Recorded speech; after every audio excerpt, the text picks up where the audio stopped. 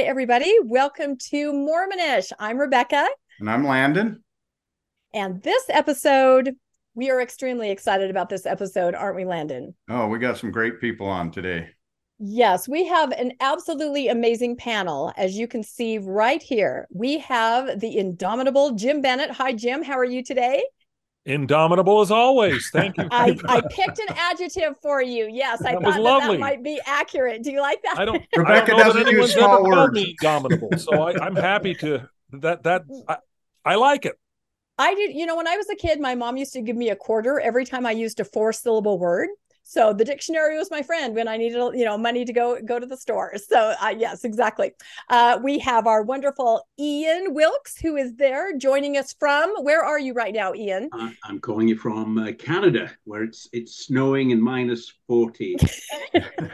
And that's the middle of summer. And that's the summer, which explains his sweater and his tea. And the rest of us are like, oh, we're dying. A lot of my American friends actually think it snows in July. No, we get pretty good weather up here. So greetings from Canada. Greetings from Canada. And we have an absolutely special and wonderful guest that we are so honored to have on Mormonish with us. We have Sam Young. How are you, Sam? I'm doing terrific. I'm in Houston, Texas, and we have something in common with Ian. It's snowing here too, Yeah. which is kind of cool. It's snow in July. This is a weather episode of Mormonish. No, yeah. It's not, but it's always fun to find out where we're all zooming in from. Today's topic now, Landon and I had just interviewed Jim and Ian. I think it dropped a couple weeks ago, and wonderful interview all about their connection and their mission and their podcast Inside Out. And as we were talking, preparing for that and talking off camera before and after, another topic came up that we were all very interested in because it's a very current topic. It's happening right now. I think everybody in the Mormon and post-Mormon world is talking about this topic. And Ian especially had some special information about this topic that we thought would be really interesting for our viewers to hear. And of course, the topic is about the protection of children and what's happening in the UK right now. And that's why we thought, who else could we bring on to discuss this with us? But of course, Sam Young, whose name is synonymous with this here in the United States. So it's a global effort, I would say. Wouldn't you, Landon? Oh, yes. It's a global effort, although it seems that the results are very localized. So that's going to be one of the questions tonight is why is it only localized?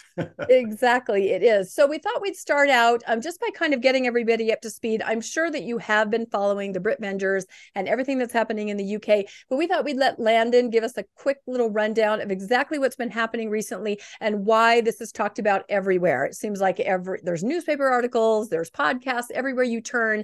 This is in the news because it's so important. So why don't you tell us a little bit about that, Landon, and then we'll go from there. Yeah, so basically, the area presidency in the North area presidency of Europe had put out a letter recently announcing that they would now perform background checks on anyone in the church who is basically serving with youth. And so the intent is that they have to complete a background check before they can go into one of those positions. Which is a huge victory for child protection. And the church, in their letter, they actually state, that the safeguarding of children is their number one priority. So we wanted to dig in a little bit about that because what most people haven't heard is the background of how that came to be. And that really came to be because of the Brit Vengers. That's the group of podcasters and other nuanced, I would say, nuanced progressive Mormons in the UK. And these members actually took to activism, the thing that we keep hearing about, activism in the church and how bad that is. And yet in this case, it actually worked.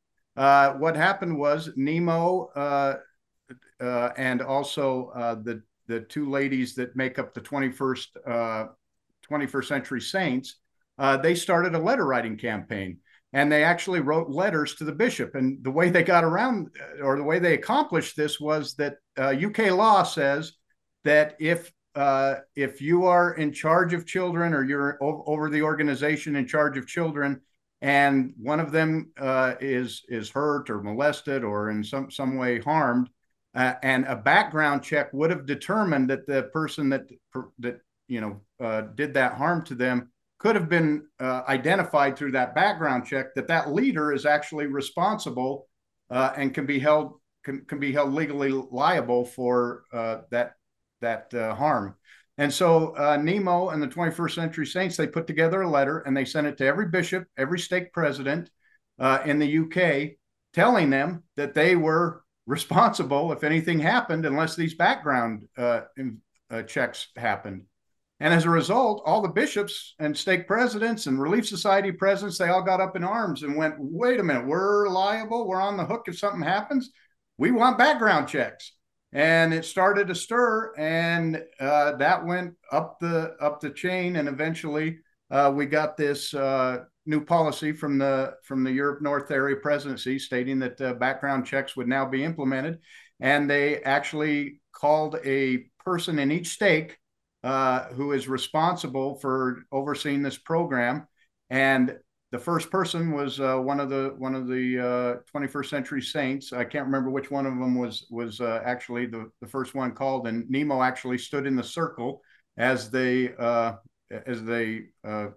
her into her calling. And so it's a great story of how activism in the church actually prevailed, which rarely ever happens without somebody getting excommunicated, as Sam Young is well aware of, because his activism led to excommunication. But in this case, they actually adopted the petition. They actually, and the 21st Century Saints actually put together a lot of the packets of the training that they were going to use came from them, and they put it together. So it's a success story of what can happen from the bottom up if the saints get involved. Yeah, no, that's incredible. And that's why I wanted to just go over it kind of in a nutshell, because I'm not sure everybody recognized that. And I just try to picture those bishops and leaders opening those letters and going, what? What is this? Because this had been the law for a while, but the church was kind of turning a blind eye. So I'd love to, before we dive into more about the UK, let's take it the other direction. And let's talk to Sam for a minute about exactly what Landon said. Activism, but with a different result. Why don't you just tell us your crusade in the last decade or so, which has impacted so many people, myself included, personally? Okay. Well, so I served as a bishop for 5 years, and there were, certain things that I didn't do that I found out later that lots of bishops were doing. And it's still in the handbook that the bishops are told to interview each one of the children twice a year, once by the bishop, once by the counselors, once they come to a certain age, twice a year by the bishop. That's the youth, correct, Sam? 12. That's the youth, 12 to 17. 17. Yeah. And it used to be that it was all alone behind a closed door. And that's the way it's been for a long time. That's the way it was when I was a bishop from 1991 to 1996. But you could ask whatever questions you wanted to ask that child. Now, that's the part I didn't know, that many bishops were asking very sexually explicit questions. And so I started hearing about this, and I put it out on Facebook one day. Hey, has this happened to anybody, that you were asked about really explicit questions? And I was flooded with responses and got a ton of private messages where adults were recounting the questions they were asked, but worse than that, the consequences of those questions. Some people, they're asked those questions, they blow it off. But many kids are very vulnerable, and shame is something that they started to experience, guilt and shame. And, talking to a child about sexually explicit things already is kind of a challenging thing. But now when you're asking them what they did, and that is absolutely wrong in the sight of God, and it's next to murder. I mean, these are kids that they don't understand sex. It hasn't, they're starting to form their thoughts about it, and we're wrapping all kinds of horrid shame up with the sexual things. And so it it affects kids right then, where they start making bad decisions regarding not doing their schoolwork, getting into drugs, getting depressed. And so I was flooded with a lot of stories from adults on what these kind of how it affected them. Well, I had never pronounced the word masturbation in my household with 6 daughters. Okay. I'd never said that word to my wife before. I had certainly never asked it I had never asked it as a bishop. Nobody had ever told me. There was no training. I mean, you get almost no training to be a bishop.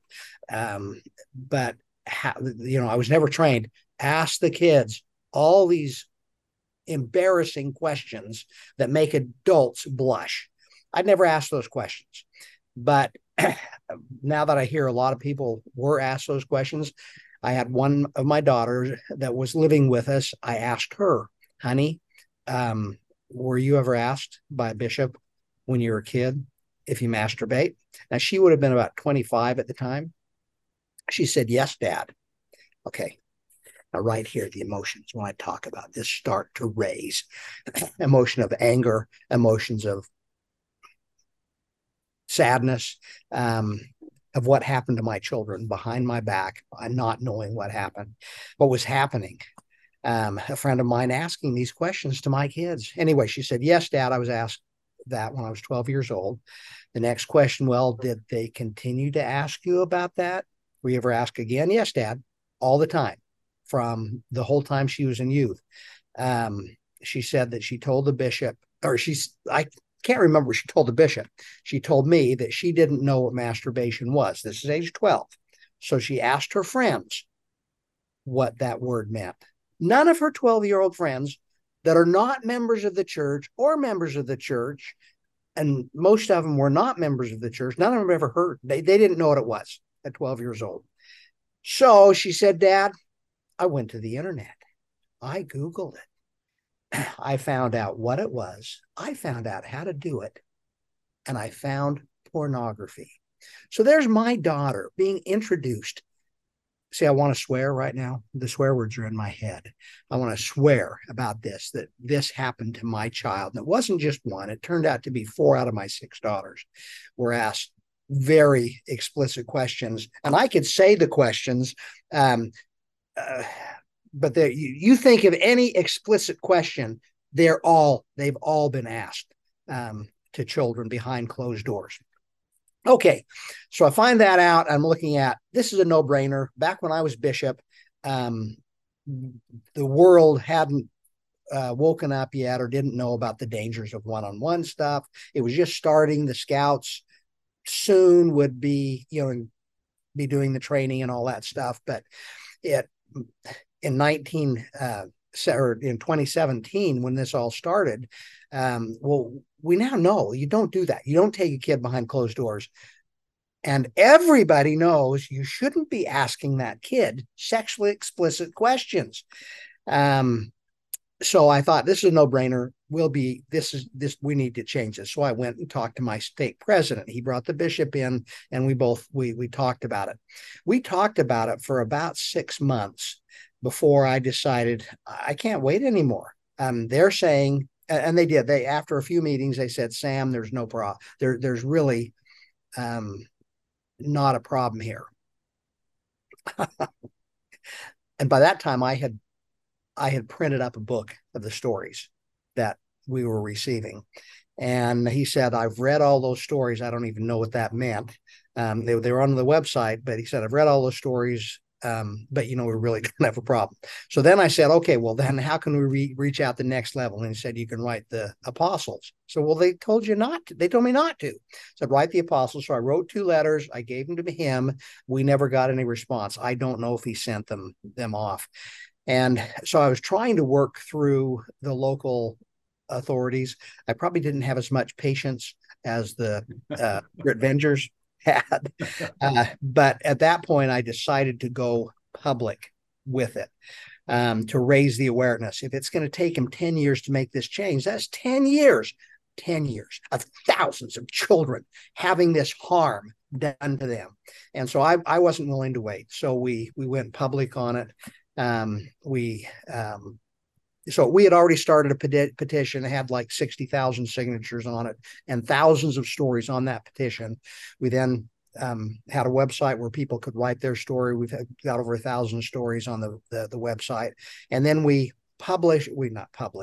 I printed 15 books of all these stories and decided, let's have a march in Salt Lake City, march them to the church office building, and hopefully some authority, because I'm in contact with the public affairs, asking them, look, we'd like to have somebody there. This is what we're going to do.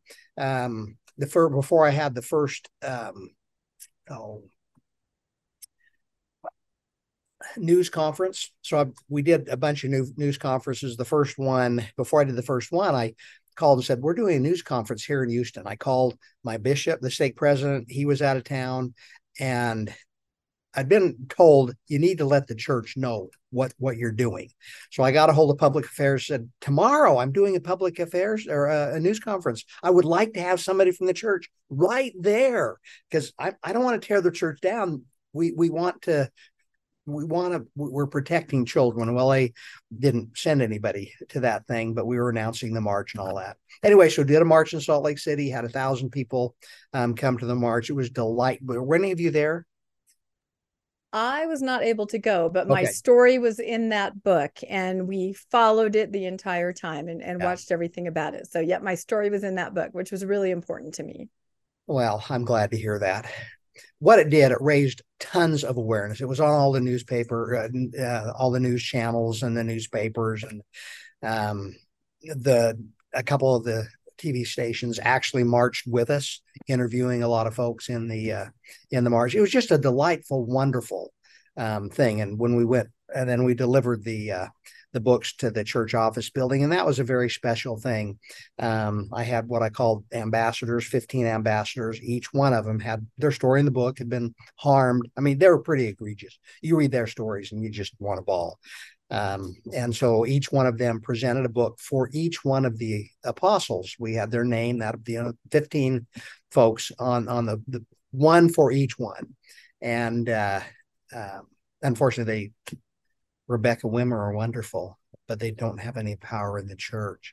They sent a woman out to receive, and not that she's a really nice lady, but I thought, this is kind of a slap in the face to all these kids that are now adults that they've lived with the shame and there's a lot of people never recover from it. Okay, so we did that, and then a few months later, I did a 23-day fast on Temple Square, and that generated tons of awareness. I really wasn't looking for publicity, but that was really the only way we knew how do we get this out into the public that will put pressure on the church, that they would make a change. And sure enough, they did make a big change right before the day before our march. And I was given a call and said, Sam, you going to call it off now?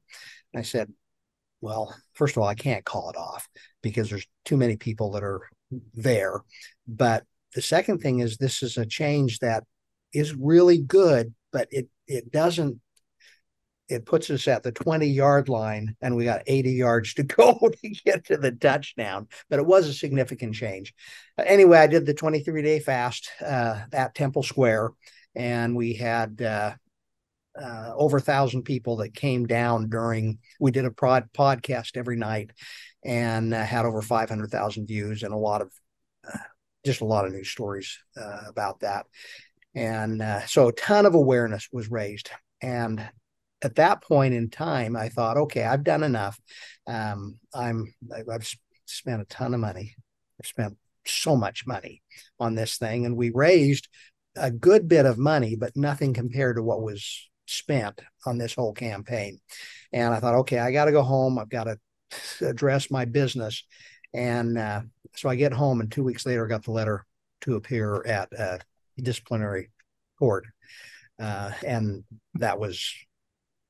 And did you expect that at all? I mean, was that even in the back of your mind? Because of course not. You were trying to do what was best for everyone. Why would they not want to take these precautions? That's what just floors me. So that was completely unexpected for you. Yeah.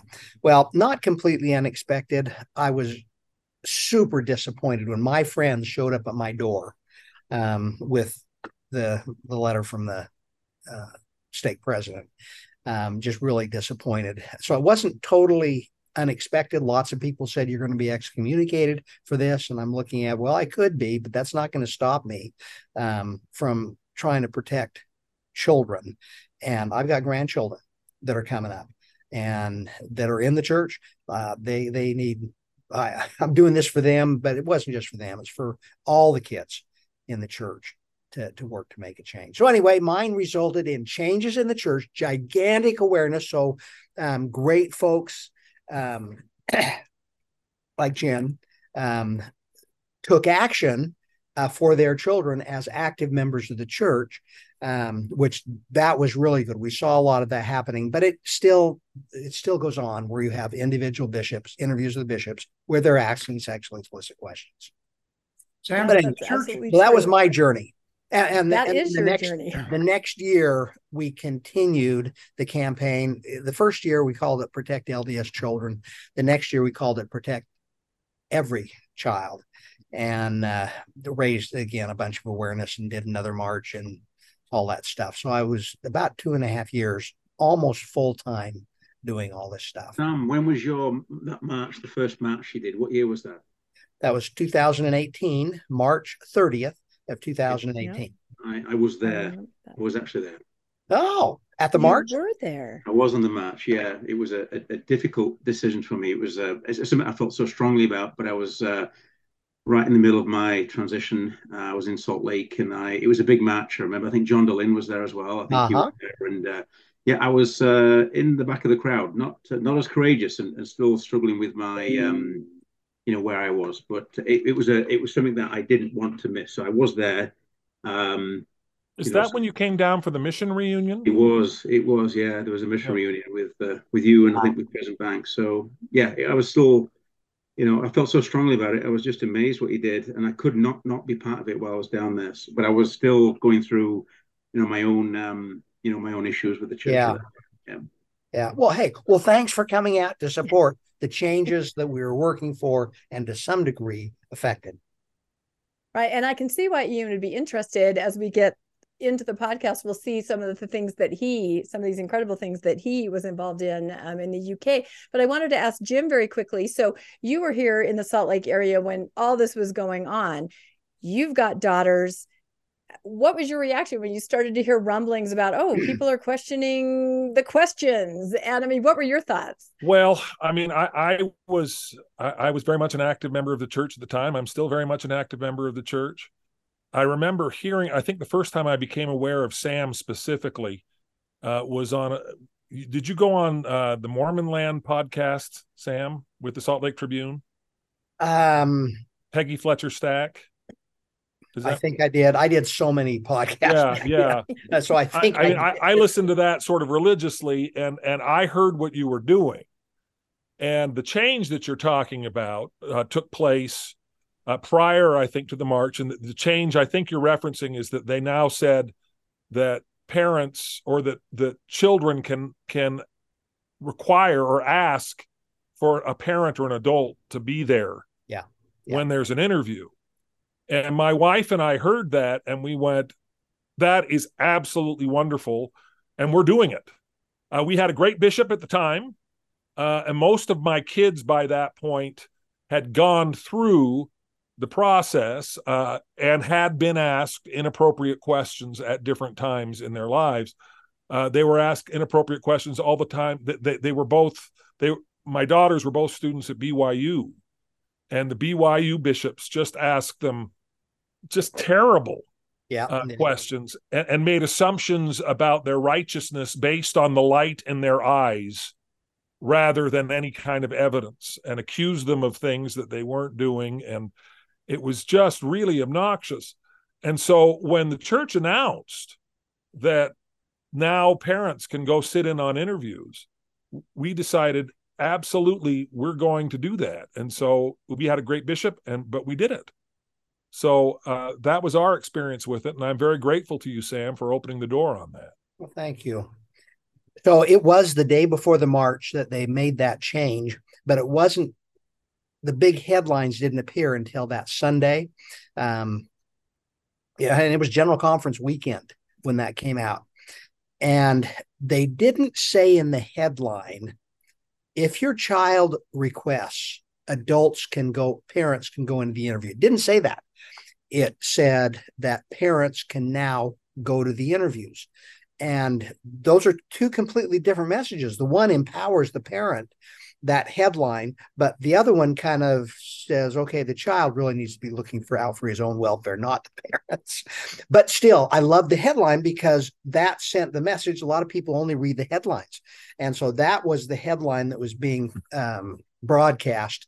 And so it did send the signal to a lot of people like Jim that, okay, yeah, I want to be in there with my kids, and I'm going to make sure that happens, not my child. And Sam? I think they kind of alluded to that. It's always been this way.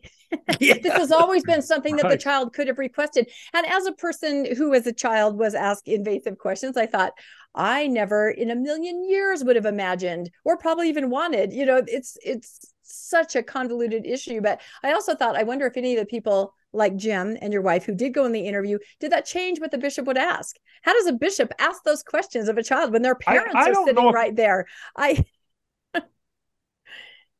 I don't know if in this specific case it changed anything. The bishop that we went into was a great bishop, a great person. It was a little taken aback. It was, you don't have to do this, was his comment. Says, you don't have to do this. And we said, no, we're doing this. Yeah, and he was fine. He's like, okay, great. And asked entirely appropriate questions, and it was an entirely appropriate interview. But I mean, I'm looking back at my own experience. Sam, I didn't include any of these in your book, but I was 12 years old when I was handed a copy of Boyd K. Packer's For Young Men Only, that talked about the little factory that you need to make sure you don't put into production, and that you don't. I had no idea. It doesn't use the word masturbation. That's what it's talking about, but it uses this tortured euphemism that made absolutely no sense to me. And I took it to my mother, who probably wasn't the right person to take it to because she was just kind of embarrassed by it, didn't know what to say. And her response was finally, don't play with your penis. And that was all I got. And I went, well, what does that mean? I mean, does it mean I can't aim when I'm peeing? I mean, that sounds ridiculous, Seriously, but that's exactly what I was 12 years old. Yeah. I didn't know anything about masturbation. I didn't have any kind of sexual anything. There was a time when I would pee sort of spread eagle to make sure that I didn't turn on my little factory while that's how ridiculous it was. And I had absolutely no resources of anybody that I felt comfortable talking to about it. And I spent my adolescence terrified of my own body, terrified that any kind of sexual arousal in any form was something that and thankfully I didn't have bishops growing up who asked me any of those questions. I had bishops that I think, Sam, were probably very much like you, that it probably didn't even occur to them that was something to ask. Yeah. But I did have near the end. So, I mean, and this is a story that I didn't tell for about 20 years. But when I was interviewed for my mission, I was interviewed in Salt Lake City.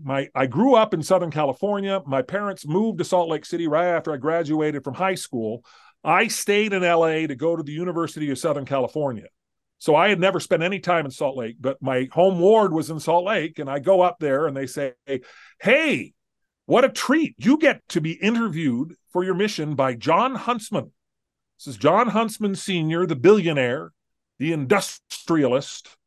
I had a political guy who used to say, we've got lots of businessmen in Utah, but only one industrialist.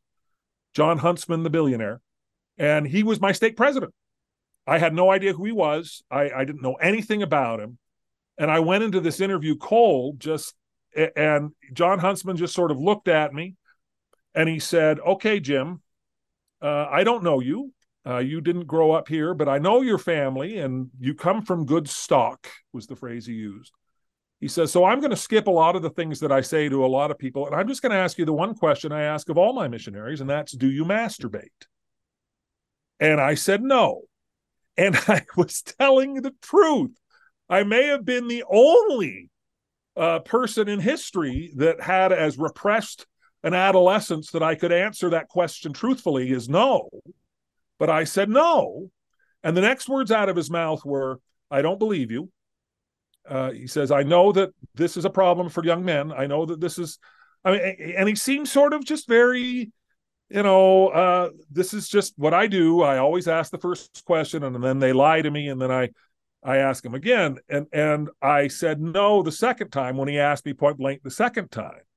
And that made him angry. That he then launched into this big tirade about how if you lie to your stake president, it's like lying to the face of the Lord. And there's no possible way I could be a success as a missionary. And this would carry over into my life after my mission. I couldn't be a successful father. Do you really want to begin this phase of your life by lying to God? And asked me a third time. And by this point, I was thinking, well, do I masturbate and I just don't know it? I mean, it was just, I just felt awful. Yeah. I just felt condemned. I mean, the shame, the guilt, and I had nothing to be guilty about. I had nothing to be ashamed of.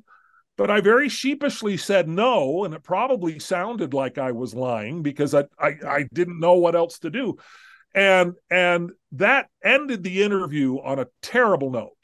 I mean, he just kind of looked at me with total disgust, like, I gave you a chance, man. You're going to hell, but I can't stop you. I can't stop you from going on a mission. And he did say, if you're telling me the truth, and he kind of rolled his eyes, if you're telling me the truth, you're the most righteous young man I've ever interviewed. And that, I mean, I remember almost crawling out of that office. Right. The office was in the basement of the Monument Park Stake Center, which is, there's a stairwell that leads right down to the basement. And when I had come into the interview, I'd come in through the front door of the building and I'd come all the way down. I left, I scurried out that stairwell, hoping not to make eye contact with anybody because I was sure I was going to hell. I had just lied to the Lord, even though I didn't think I had. I mean, just the shame, the guilt, the misery. There was just no, and I carried that with me throughout my whole mission. I carried that with me. I mean, it sort of faded because I knew I really hadn't done anything wrong, but just a terrible, terrible approach to how to handle that. And it wasn't until about 20 years after the fact, and I think maybe after John Huntsman was dead, that I felt comfortable telling that story. So, Sam, I have nothing but respect for what you have done here, and it demonstrates a very real and serious problem in the church, and I want to give the church credit where credit is due, because not only have they implemented that change, but they have also explicitly said in the handbook that masturbation, there is no church consequence for masturbation. I have two friends who have subsequently served as bishops who've gotten explicit instructions to say, don't deny anybody a temple recommend if they masturbate, don't deny anybody the sacrament. There is absolutely no ecclesiastical consequence to that. But they still say that people come in all the time because this is something that they've kind of been conditioned for throughout their youth. You had bishops asking these questions on a regular basis, over and over again, as you know, and the church is now sort of quietly trying to move away from that. They no longer publish for young men only. That used to be handed out to every young man. Goodness. Now the actual conference talk that Boyd K. Packer gave cannot be found on the church website. They've just sort of quietly scrubbed it. And you can along see the with video. The Mark E. Peterson pamphlet, if you're familiar with that. Oh one. yeah. I never had that to, one. Thank goodness. Yeah, no, that's I wrote a parody song with RFM to that. 50 ways to. Well, we won't go into it here, but so let me ask you a question. Pretty entertaining. Yes. So one where you like. Sorry, for some reason. Yeah, Jim, you're broken to the up bedpost or something like that. Oops, sorry. Can you say that again? Or I think my Oh, sorry. Am I back? There, Sam? Yep, you're back. I think you're back. Yes. No, I was just talking about the Mark E. Peterson Peterson. Yeah, Jim, we've lost you. So, I know Sam, he's trying to had a talk about the question? Marquis Peterson. Yes. Okay. So first Yeah, of all, go ahead, Sam, while we're waiting for Jim. what Jim had to say about the to church no longer having any consequences for masturbation. Oh man, I didn't know that. That's news to me here. So I'm not in the church anymore. I don't go to church, so I don't hear all this stuff. But that is wonderful news to hear that. Now, is it still considered in the church to be a sin? Is it a sin? I think it's a don't ask, I don't tell. know what the theology is. I'm Oops, poor Jim. Yeah, Jim is. It's very much don't ask, don't tell. Yeah, don't ask, don't tell. I think, and I also feel it's kind of a grassroots thing where, sure, it may not be mentioned in the handbook anymore, but a lot of bishops still think that's what I was asked. That's what I need to ask. So I think it'll take a while to, root that out. But that's almost how it started. We have a cousin who was a bishop. He refused to shut the door on interviews with children. He's like, I'm not doing that. I don't need that life, and he took a lot of flack from stake presidents are like, no, you need to shut the door. He's like, I am not doing that. So I think everywhere you had these people that saw what was wrong and just, stuck to their guns. Somebody like Sam. So I think, Landon, did you have a question way back? I felt like I overspoke you, and then we're going to jump across the pond, as they say, and get into some of this other really important information. Yeah, my question was for Sam. Basically, that church made a bunch of changes, or made this change anyway, as a result of your activism, or at least it seems that's the way it was. Did you ever feel that they were making the change out of wanting to protect the children, or did you feel it was more to silence you? And if it was to protect the children, why do you feel that you were disciplined for bringing up something that needed to be fixed, or that they felt needed to be addressed and fixed? Well, I really can't get in their heads and think, are they doing it to protect the children?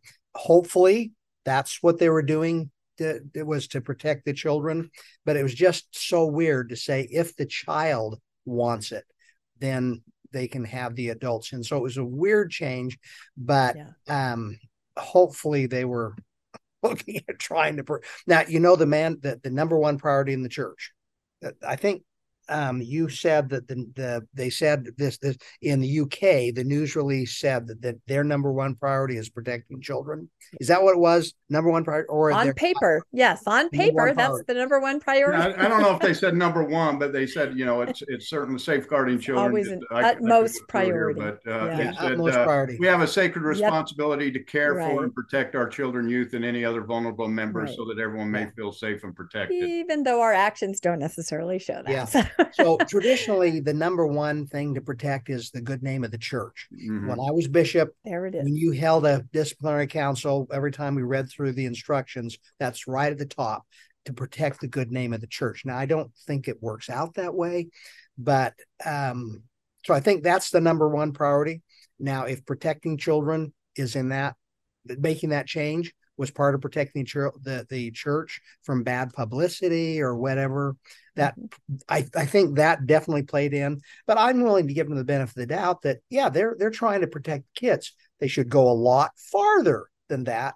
Like hopefully what happened in the UK is going to be, if they did that for children, well, there's no reason whatsoever not to do it for children everywhere. Well, when the scouting program required that for the scout leaders, that you had to have, the youth protection. I don't know if they did the background checks, but they did the training. And I'm not sure, because I'm like you, I left, and I'm not sure if once the scouting program went away, if all that training went away with it, because it did. They did. So the next year that we protect every child, we were calling for several things: background checks, training. Well, they did implement the training. So they've got training. It's subpar training, but at least they do have training at this point. The scout training was wonderful training. The church's training, they've got the money to make great trainings. But they do have the training, and that was an effort to protect the children. I think they could if they wanted. And I also I think the timing on all of this is a little suspect. A whistleblower and then the changes are made. We've always wanted to do this. Sam Young, we've always wanted to do this. The timing to me is a little suspect, and we're going to talk about that with Ian, I think, now. But I just wanted one more time to say thanks to Sam, because, I've talked about it before. I was a victim of these invasive bishops interviews, being 12 years old. Like Jim asked, what do you masturbate, not knowing what it is, being scared, confused, also thinking, my parents drove me to this interview. They must want me to talk about it. It stays with you for a lifetime of shame and just confusion. And it really messes with your sexual development when you have these people asking these questions and thinking you don't learn boundaries. You think that that's something that it's okay to ask. So putting my story into Sam's on his website and then putting that into the book, that was one of my first steps, where I just said, I'm reclaiming some of this, and I count that step as the first step in leading me to being able to sit here today, reclaiming a lot of other things and talking about a lot of things, and talking with others about these things, and putting out a podcast so that everybody can kind of join the discussion. So it's very important. One voice like Sam can make such a huge difference here, and the Brit Vengers. And I think now we're going to kind of shift gears a little bit now. In some of our conversations, like I said, when we interviewed Ian and Jim before, and we talked about all this going on with the Brit Vengers, we had, I think, a couple different times that we talked, in some pre-calls and just before and after the show. And Ian has been in leadership throughout his career in the church. And he said to Landon and to me, well, there's more to this story in the UK. And of course, Landon and I looked at each other, we're like, wait, what? Is there more to the story? And would you be willing to tell it on Mormonish, right? That's our mindset. So we are going to talk with Ian now just about this perspective, that what happened in the UK now, this is something they've been trying to accomplish for decades. And Ian has kind of seen that. He's been at the forefront of that decades ago. So why don't you just kind of fill us in, Ian, on your perspective of everything that's happened currently, and what you know about over the past decades that's been happening, because it's very relevant. Over there, over here, it's completely relevant. Protect the children everywhere. Sure. The Church of Jesus Christ of Latter-day Saints, the one and only true church upon the face of the earth, the organization that professes to speak exclusively for God, where Christ is at the head of the church, the organization that knows more about, and should know more about, and claims to know more about how to protect children, has been talking about safeguarding and protecting children for decades. If you look at the New Testament, there's references to the value and importance of children in the New Testament. There is the Book of Mormon, Doctrine and Covenants, is replete with examples in respect to the value and importance of children. 3 Nephi 17, one of my favorite chapters, is a beautiful chapter, talks about the relationship between the Savior and children. The church has been talking about this for a long time, and one example is a pretty famous talk that President Hinckley gave in October 1994, which is titled Save the Children. And in there, and there's so many references to protecting the children. In there, President Hinckley said this. He said, "How great is our responsibility?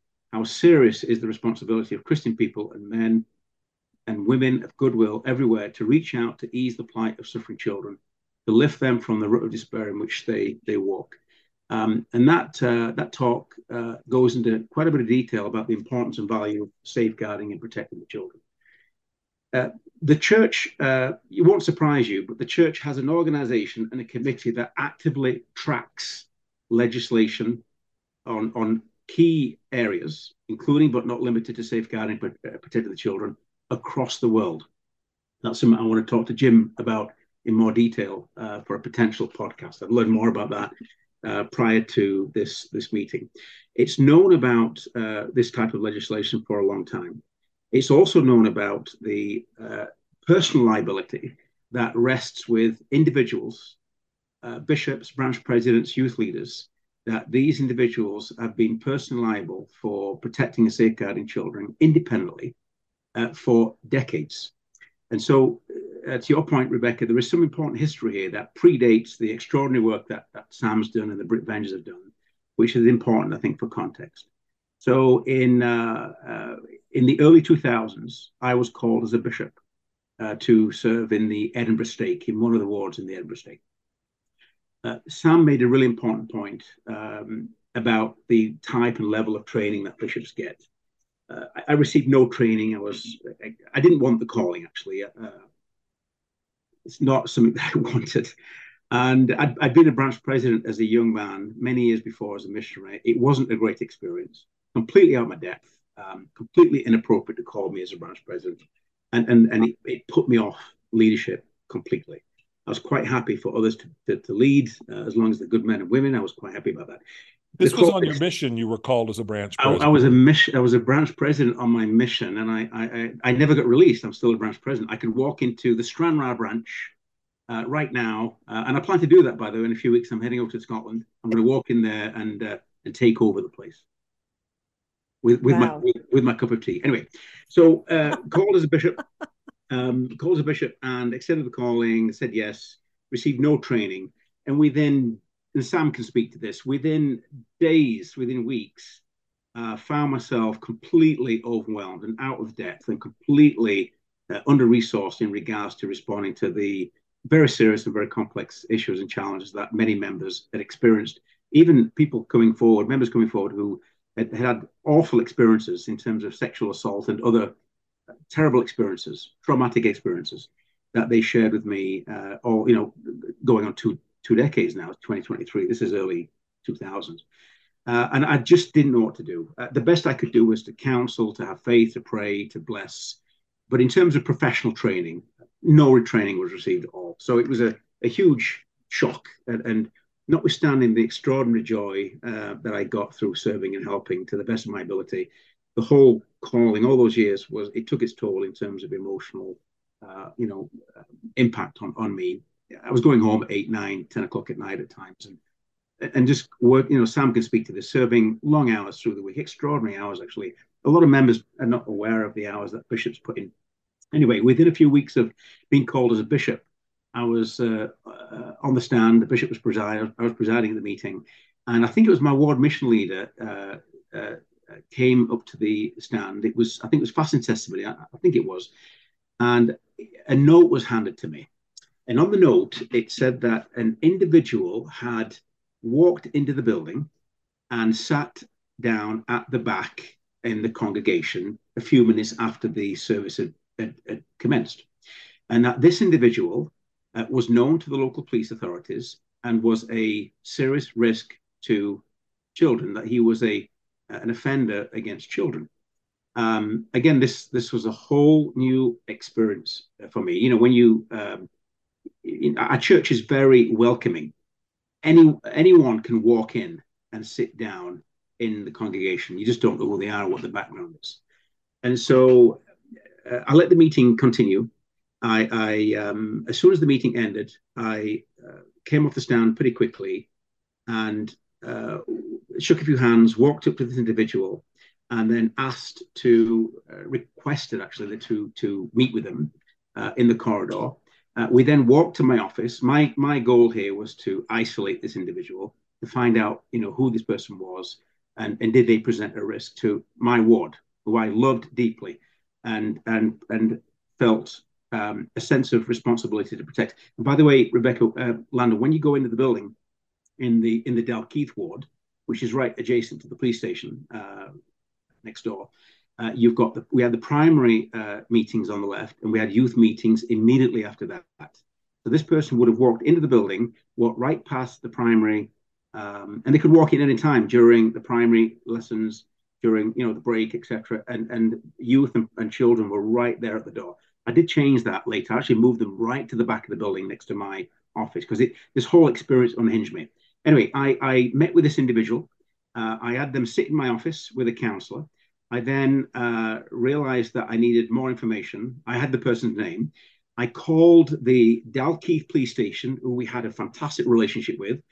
Our ward had hosted a number of very significant events for the police: Young Drivers Challenge, a blood drivers event.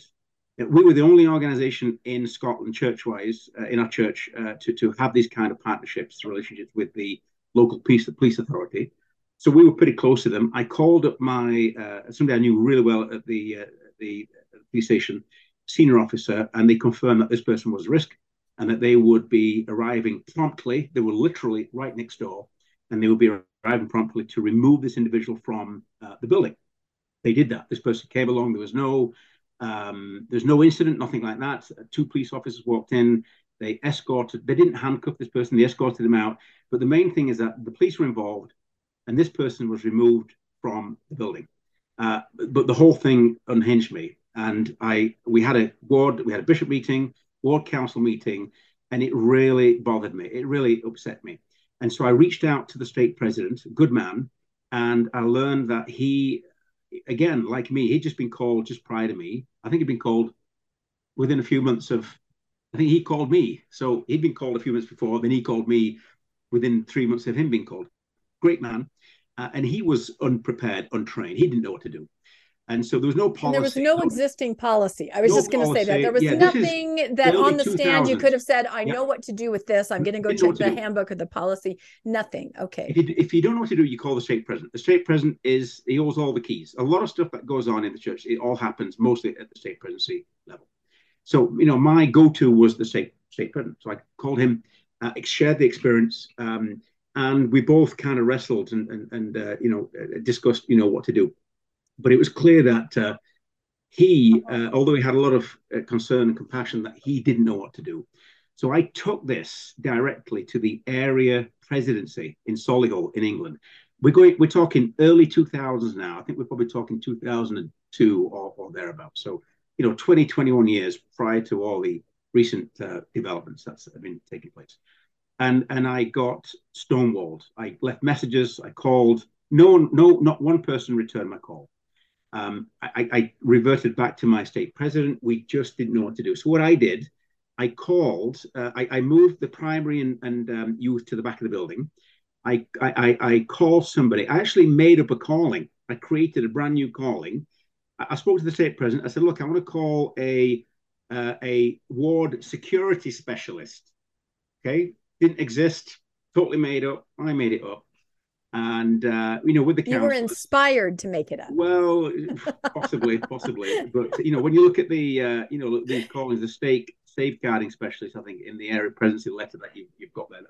It's incredible that doesn't exist. It really, if you think about it, is incredible given the sheer number of children every Sunday. That's actually what the new calling is that they put in place as a result of Avengers 20 years later. Yeah, 20 years later. Yeah, and what I did, to discuss it as a bishopric, there was a guy that was semi-active. It was a security guard, I think, his job, and we were strategic in calling him into the calling in an area that had some skill on, and we got him active. So we were kind of strategic in that sense. And his job was to look after anyone coming into the building. This is one ward doing this completely, by itself in the entire UK. This calling didn't exist anywhere else. But his job, and he was a wonderful man. I'll mention his name now. His first name. His name was Doug. He's passed away. He was an extraordinary man, and he really took very seriously the made-up calling that we extended it to him to protect the children. His job was to keep an eye on the kids, an eye on the youth and the primary kids, and to anyone new coming in, to greet them, to be kind to them, but just to keep an eye on any new faces that we saw. Again, this is completely, making this up as we went along. I tried repeatedly, frequently, to engage with Solihull and got no response whatsoever. I then, at this time, by the way, the Scottish Parliament, so it's a devolved Parliament from the English Parliament. So, the UK is comprised of devolved parliaments. The Scottish Parliament had devolved authority to oversee a whole range of legislation. It's not got responsibility for tax or finance or nothing like that, but other legislation like protecting children, it had authority on. And thank goodness someone in the Scottish Parliament had the foresight and the vision to initiate and then implement the original foundation of what we now see as the DBS, which is the Disclosure Barring Service Programme, which now is across England, Wales, Northern Ireland, but was initiated under the Disclosure Scotland Act, first and foremost in Scotland in the early 2000s. All that was happening at the same time of my efforts internally in the church to try to facilitate change and try to implement, or at least to get some direction, some support beyond our stake presidency and get that from the area authorities that we just weren't getting any traction, getting referred back to our stake president. So what I did, I reached out to the Scottish Parliament, and this act was in its infancy. It was in its early stage. So it was the first reading. It's been developed over many, many years. What you see now is a more comprehensive act from what was the first and foremost act, which it was initiated by the Scottish Parliament. I think that was the first act of its kind anywhere in the world that the Scottish Parliament introduced by way of legislation. So I engaged with some of the senior folks in Parliament and learned that what this act was, and you described it really well, Landon, in terms of the overview of what the act is intended to do. So if somebody has been prosecuted or accused or alleged to have engaged in illegal acts towards children or youth, and they're found and investigated, and they're found guilty, their name is taken and their name is then listed on, placed on a list, and that comes up in the disclosure process. So Scotland was right at the forefront developing this, and I learned a lot about this, and the direction I got from the Scottish Parliament was that any organisation, faith-based or company or charity, etc. And remember, the church is an official registered charity in England and Wales and in Scotland, also in Canada, and that comes with some responsibilities, some legislation, some legalities there. And so, any organisation employing volunteer, calling and extending work to, or volunteers who work with youth, had to register under the Disclosure Scotland Act, and the church very much qualified. So what happened is that every organisation in Scotland took that seriously. This is my understanding. This is what I believe, and this is the understanding based on conversations that I had directly with the Scottish Parliament at that time.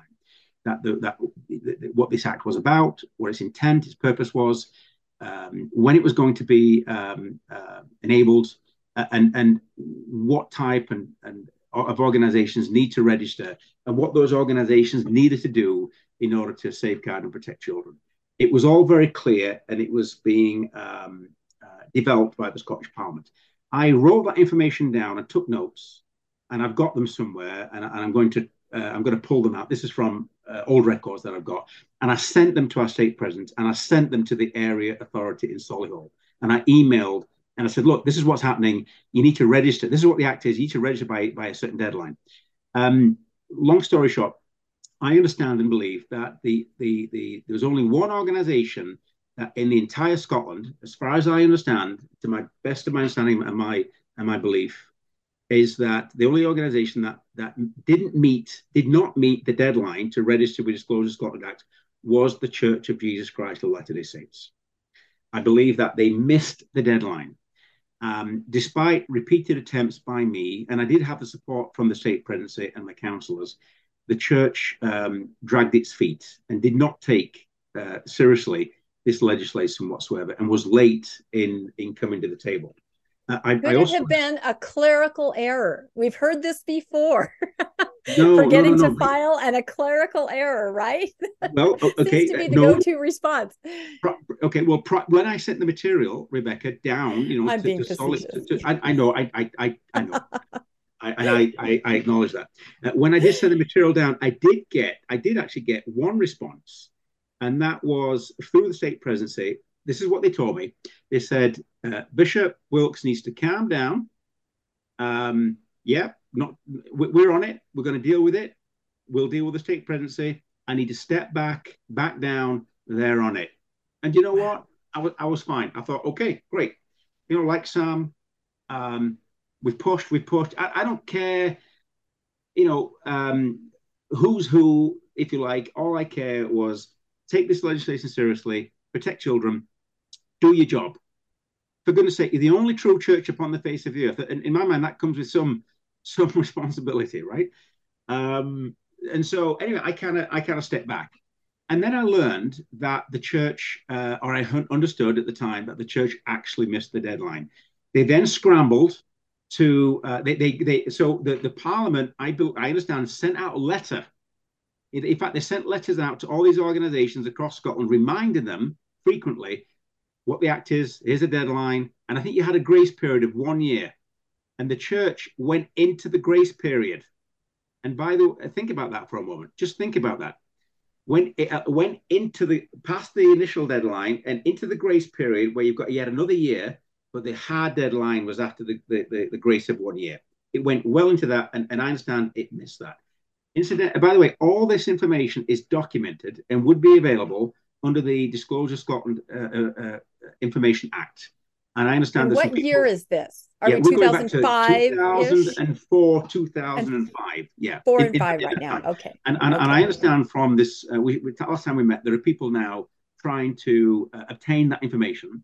So these are letters that the Parliament wrote to the church in Salt Lake, and also to the in Solihull in Birmingham area authority, telling them about this legislation, telling them about the deadline, and instructing them and reminding them to register, and also making it clear that and by the way, this statement by the area presidency about training and releasing people, they've known about this for years. Do you know why? Because the instruction I got once they registered was, now the Disclosure Act is in place, and now the church has registered. Bishops in Scotland, going back to the early 2000s, were required to release everybody in the ward, in the stake, who had a calling. This is what I did. So I released all my auxiliaries with youth and primary in the ward. The stake presidency had to do the same across the stake. I released them. We then paid for Disclosure Scotland checks on all the individuals. And then if they came back, okay, green light, you then recall them back into the calling. So I stood up. There was a letter and this letter exists from the area presidency. I read it, and that was the instruction. And we were supposed to release those people. The ward knew about it. They knew the process. If you're involved in the calling, they knew that we had to do this. Everybody was on board. But this only happened after they were instructed and they were called out, if you like, by the Scottish Parliament. So all this documentation, all these letters, all this correspondence back and forth with the church exists. And I think these people that are involved in this now are trying to get copies of that to validate these experiences. At that time, there was another whistleblower that got involved and actually whistle blew to the Scottish Parliament that the church was likely to miss the deadline and was likely to be in breach of the legislation. And I think that whistleblower provided some insight, if you like, into the workings of the church and where the church was in regards to its preparedness for the legislation. So the church has talked endlessly for decades about protecting children. It tracks legislation actively. I don't know if you're aware that there's an organization that tracks that actively across the world. It responds, in my opinion, only when it has to. Sam made a point about activists, Brit Vengers,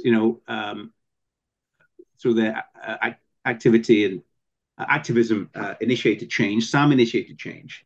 If you look at the handbook instructions, title 13.4.1, Safeguarding Children, section 12.5.1, it talks about, in US and Canada, if you learn of abuse, you should immediately contact legal authorities. You should counsel with your bishop or stake president, who will call the abuse helpline for guidance in helping victims and meeting reporting requirements. For countries outside of the US and Canada, learn how and when you should report abuse. In most countries, you will immediately need to contact legal authorities, counsel with your bishop or stake presidency for direction. I find it disgusting, grotesque, that the church has known about this for decades, known about legislation, known about the calling and release and the disclosure, history of this more recent developments and the work that Sam's done for a long, long time.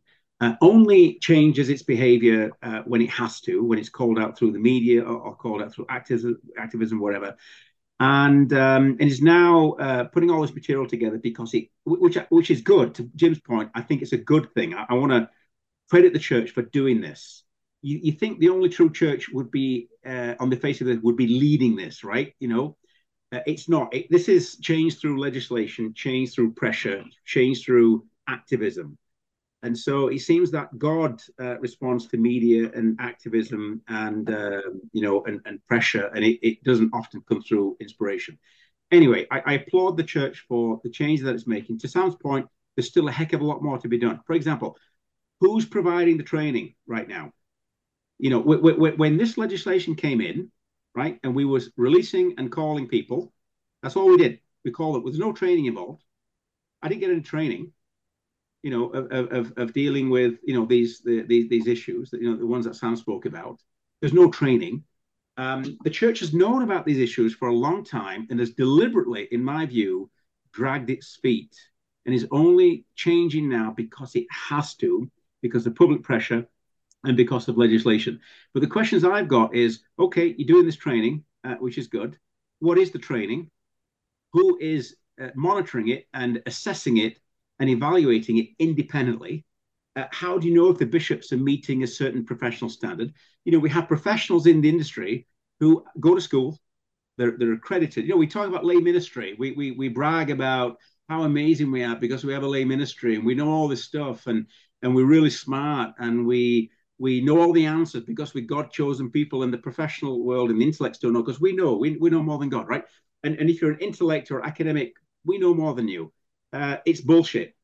So, if you don't have professionally trained people who have gone to school, who are trained how to deal with trauma, deal with sexual abuse, which bishops do not have and stake presidents don't have that training, unless you have an independent body, an organization, which do exist in Canada, they exist in the United States, they certainly exist in Europe and in the UK, that can provide independent oversight of the training standards and quality and implementation in the church. Unless you have that, the church continues, in my opinion, is still failing to be transparent and are failing in its sacred obligation to protect children.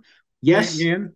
Yes. Can I interrupt just a second? One of the things as I listened to the podcast that the Brit Vengers did, that's actually, to the credit, that's one of the things they highlight that they recommended was that the stake safeguarding specialist that was called had to be professionally trained in this in this type of thing, and that they then put the 21st Century Saints, Jane Christie and Sarah Delaney, are the ones who put together a lot of the material that they could share. So that is one thing, they are requiring professional people in those stake callings to train the other people in this. So that's kudos on that. Yeah. I appreciate you highlighting that. I can't thank and appreciate the work that Sam has done, the Brit Benj has done, and built on what others have done. I can't think of a more important topic, frankly, than protecting and safeguarding vulnerable children and youth. So the work that the Brit Benjers have done is extraordinary, and the work that Sam's done, and there's others, of course, that are not mentioned here, who have done extraordinary work. But the church has known about this for years, right? And so, to Sam's point, there's a platform now. There's a foundation that Sam and the Brit Benjers and others have done to create this. There's an important and timely obligation now to build on the good work that these amazing people have done. These pioneers have done, and to move the church forward. If it takes activism, so what? If it's media, whatever, I don't care. If it's revelation, great. But let's continue to move forward. Let's hold the church to account. The members have a responsibility to hold the church to account. Non-members have a responsibility to hold the church to account. And let's bring transparency and openness, and let's see how the church is monitoring. Just a quick point here, and I'll stop talking in a quick second. Thomas S. Monson said, "What gets measured gets done." Okay, if you look at all the criteria, how you measure performance and progress in the church, how is it done? Temple activity, very important measurement for lots of reasons that we haven't got time to go into. But they measure covenant people, measure temple activity because it's tithing and other. It's an important metric for measuring. Missionary work. And the church's agenda is hiding in plain sight. So tithing and temple activity connected. Service in the church. The church relies entirely on the goodwill and the service of the members. And of course, missionary work, bringing people in and retaining them. These are the the primary objectives. The church commits significant resources to these areas, but compared to protecting the children and the billions of dollars that the church has got, is still failing, in my opinion, to commit significant resources to perhaps the most or one of the most important topics, in the organization. It can do more. It will. It should. And I believe this conversation and other conversations will facilitate further change in the church. And I applaud that. No, I agree. And when you talk about pioneers, I feel like you, having shared your story here, you are also a pioneer, because 2 decades ago, you saw this in your ward where others didn't really take note, and you tried to take it up the chain, right? And I think that brings me to a question that Landon and I discussed a lot, and I'd love for everyone to weigh in, and that is why? Why don't they have, it's in everyone's best interest to be protected and to have background checks. Why? Is it the expense? I can't imagine it's the expense. Why? Why would they not take this step that any organization would take necessarily to cover, even if it's selfishly to cover their own, you know what I mean? Even if it's not for the actual children and the people that are in danger. Why do you feel they haven't or they won't? Let Sam, what do you think? Why? So, I'm forgetting his name. He's written a few. He wrote a biography about David O. McKay, who was Greg Prince. Okay, Greg Prince, yeah. Greg Prince. He has had a couple of comments about activism. He said, like, what Kate Kelly did set women's rights in the church back 20 years, because the leaders don't like it to appear that they're responding to activism. They want it to appear that they're receiving revelation from God. So if you do the activism and they're looking, okay, we need to let it calm down, so it will appear that we got the revelation. So I think that's part of it, probably a big part of it. But Sam, I want to point out too, when you said that it was Jane Christie and Sarah Delaney who were really pushing this from inside the church. So that's even worse. Now you've got women activists pushing an agenda in the church. Heaven forbid. No. They had something. They had something in their pocket in this legislation in the UK that if you put somebody in charge of children, you're liable if you don't do a background check. So they had the law on their side, which was great. I didn't have the law on my side when I was doing it. Neither did Kate Kelly have the law on her side. Now, but Ian said something that I thought was really good. Joseph Smith taught that in order to worship properly, you have to, a primary important thing is that you understand the nature of God. Okay. Like he has a body and whatever else. Anyway, that was a big thing for him. You need to understand the nature of God. Okay. So Ian just said something that if this is God's nature, I'm liking God more at this point. Ian said God responds to activism. Great. God responds to. So I don't know if you said that as a joke, but I really kind of like that. I like a God that'll respond to activism. History has shown. Absolutely. These are how the changes happen. No, that's a very good point. I think we saw with polygamy, race, women. Yeah, we can go down rights, and now we're seeing it with protecting children. And I believe we'll continue to respond. We will see this, and then it's so interesting because then we'll see the members say, "Oh, we've wanted this to happen. We've waited for this to happen." I think God is an activist, and he's trying to bring the church out of apostasy. Wow, that's an interesting concept. What do you think, Jim? Just why would a ward or a stake or the brethren not just go, we got to protect everybody across the board? Let's be forward thinking. Let's do this even before others. Let's be prophetic. Right. Why is this not happening? I think Sam really touched on something that I've seen as a problem, not just in this, but on a lot of other issues, which is the church does not want to look like they are responsive to activism. They've been very explicit about that. Elder Ahmad Corbett gave a fireside where he used an acronym, ATC, Activism Toward the Church. And he reiterated that when he was called as a general authority.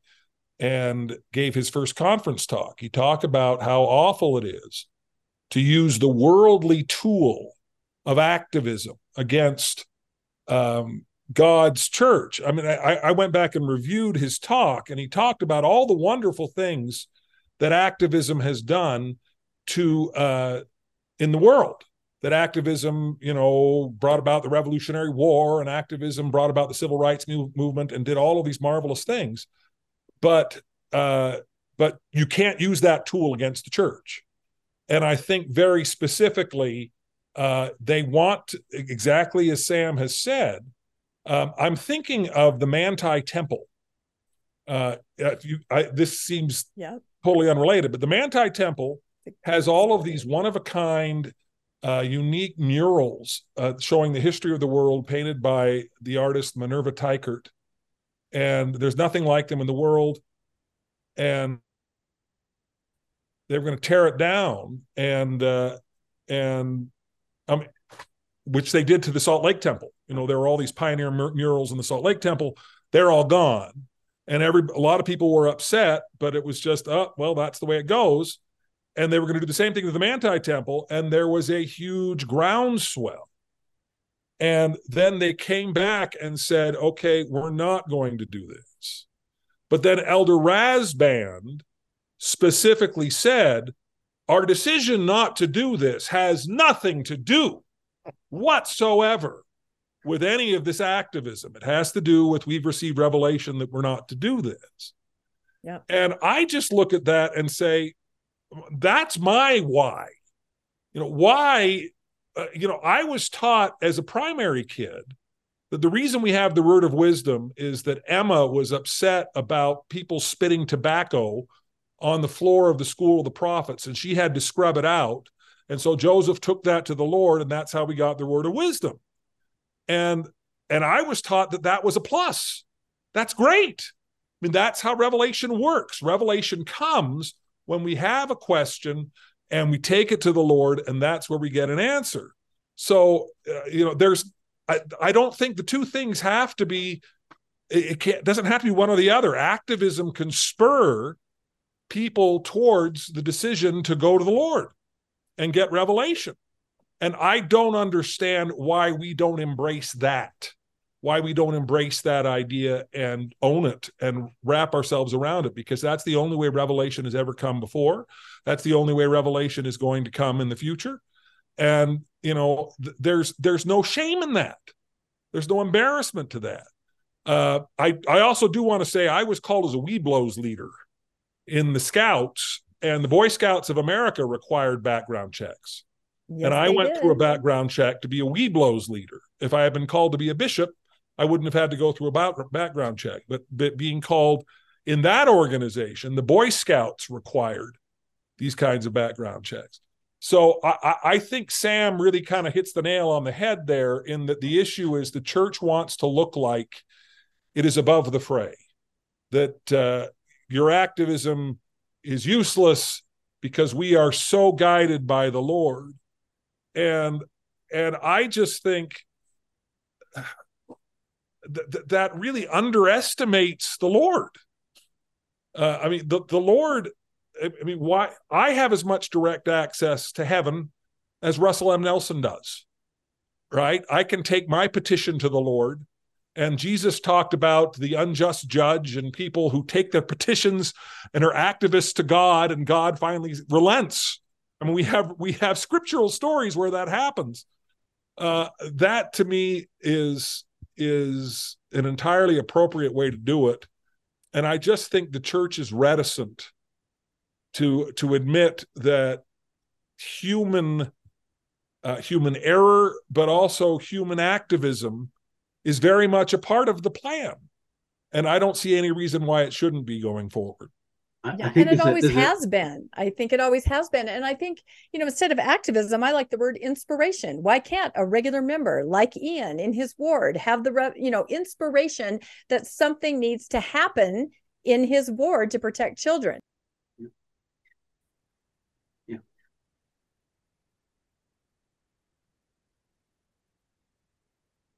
Okay, so it looks like everybody's on mute. Oh, Okay. oops. Is everybody on mute? Well, you and Jim were. Landon, did you mute us?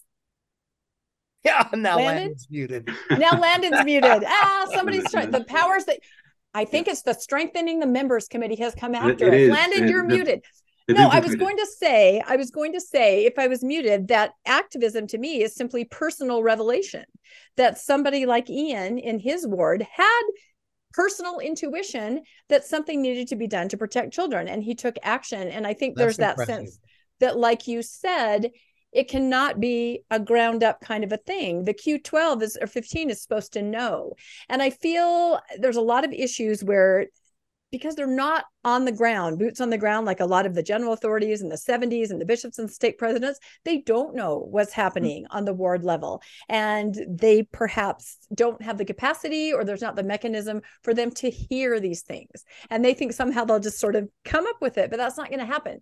People on the ground, like a Bishop Sam or a Bishop Ian, those are the ones that know. Those are the ones that should be listened to. So these are really good points. Landon, unmute yourself. What do you think is a reason why it's not happening, or any comments on this? And then we'll hear from Ian, and then I think we'll wrap. This is such a great conversation. What do you think, Landon? You know, I hate to think that money is one of the issues, but I've just seen the church over so many different issues where they have the money to fix something and they don't. And they keep things so cheap that I think that may be part of it. Is they're looking, I think it's kind of twofold. One, the cost of running all these background checks is going to have to be absorbed by the church. So I think that's one of their concerns. And then the second concern to me is that they would have people who don't want a background check run, and then they can't be in a calling, and they may have people who say, if I got to get a background check, I'm not participating, and they walk away. So I can kind of see two issues there. And I don't want to think that anyone that the people in the church don't care about this issue, because I think we all know the wonderful people in the church that they care about this.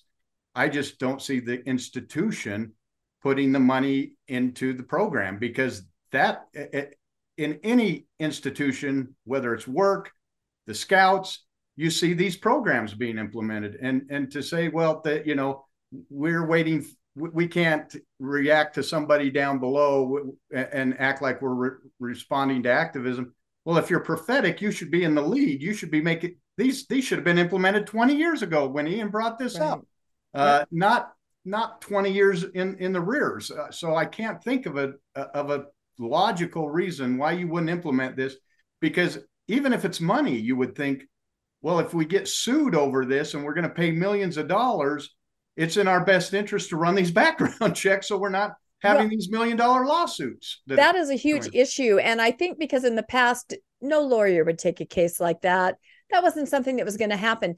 That is changing. People understand how much money the church has. Somebody in a Reddit post the other day said that they contacted a law firm to talk about some abuses when they were young in the church. The law firm said, come in and talk to us. This is interesting. I think if this happens over and over again, we're going to see some changes to protect on the front end as these lawsuits happen, because there's a lot of money. There's a lot of attorneys that would be interested in. So I think times are changing. Okay, Ian, what do you think? Final thoughts on all of this. And I think we lost Jim, unless I can't see him. Sorry. Is he back? There he is. I'm back. Sorry. He's back. Sorry. Welcome back, Jim. Years ago, when I first entered into business, Rebecca, someone said something to me that I thought was quite profound. They said, if you want to know why people behave the way they do, or what motivates them, follow the money. And boy, is that true. And so I think Sam's and Jim's highlighted a really important reason, you know, to your question, why doesn't the church do this? There's perhaps another equally big reason why the church doesn't this. And I think the answer to that is found in the question that I was asked by Elder Oaks when he called me into the stake presidency. The first question he asked me was, alone in the room was Elder Cook and Elder Oaks, and he asked me if there's any history in my life that could be a threat or could hinder or harm the church or bring the church's name into disrepute. I didn't expect that question. I said, no, of course not. And I said, that's an interesting question. And I said, can you expound on that? He says, well, this is the Lord's church, and we have to protect the good name of the church. I said, oh, that makes sense. And so, the church has, it's committed financially to protecting its reputation. Anything that it sees as a potential risk, which it cannot, especially things that it can't control, it's very concerned about. So the training that we got as a state presidency with Elder Oaks and Elder Cook and some other general authorities like Elder Christensen was on these issues where people report sexual abuse and sexual assault, was to keep them in-house, to direct them to church, church council, to church legal, senior church, Salt Lake area authority level, professional services, if you like, professional psychological services, but to keep these problems in-house so that they don't get out. It limits the lawsuits. They can control the narrative, control the conversation, and keeping in mind, and also pushing, and this needs to be said, pushing the principle of repentance and forgiveness. That there's some talks and references which place the blame on victims. Jim and I have talked about this. There's a talk, is it Elder, I remember the general authority. Richard G. Scott. Richard G. Scott is an interesting individual there, an inspired individual, being sarcastic there. But he has a talk where he places some blame on the victims. So, as a church, we teach forgiveness, we teach repentance, and we teach victims to forgive their perpetrators.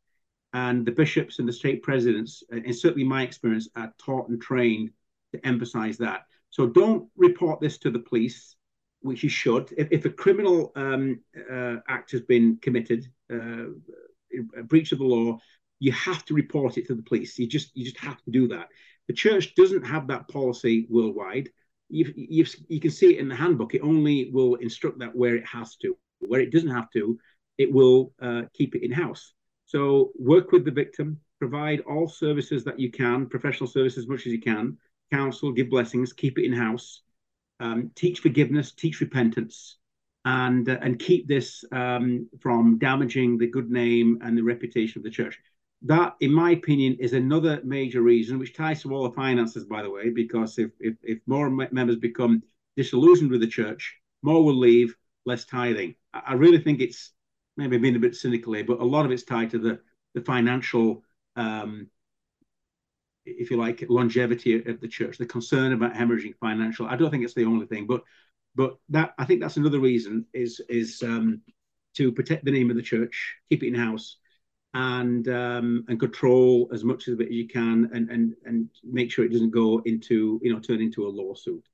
So yes, not to be seen to be, responding to activism, which it does. To Jim's point, I think it's a good thing. And also controlling as much as it can any potential risk or threat to the church by providing, containing it essentially within the church. That's my last point. No, I think that's, and it's funny how many podcasts Landon and I do. And don't you think, Landon, that's kind of the answer almost to every single topic we talk about? It kind of boils down to those things that Ian just talked about and that everyone else mentioned, don't you think? Yeah, the good name of the church. I think that Sam mentioned that earlier, and Ian, I think all those others are kind of subsidiary to that. But I think Sam's right. That's the number one thing: protect the church at any cost.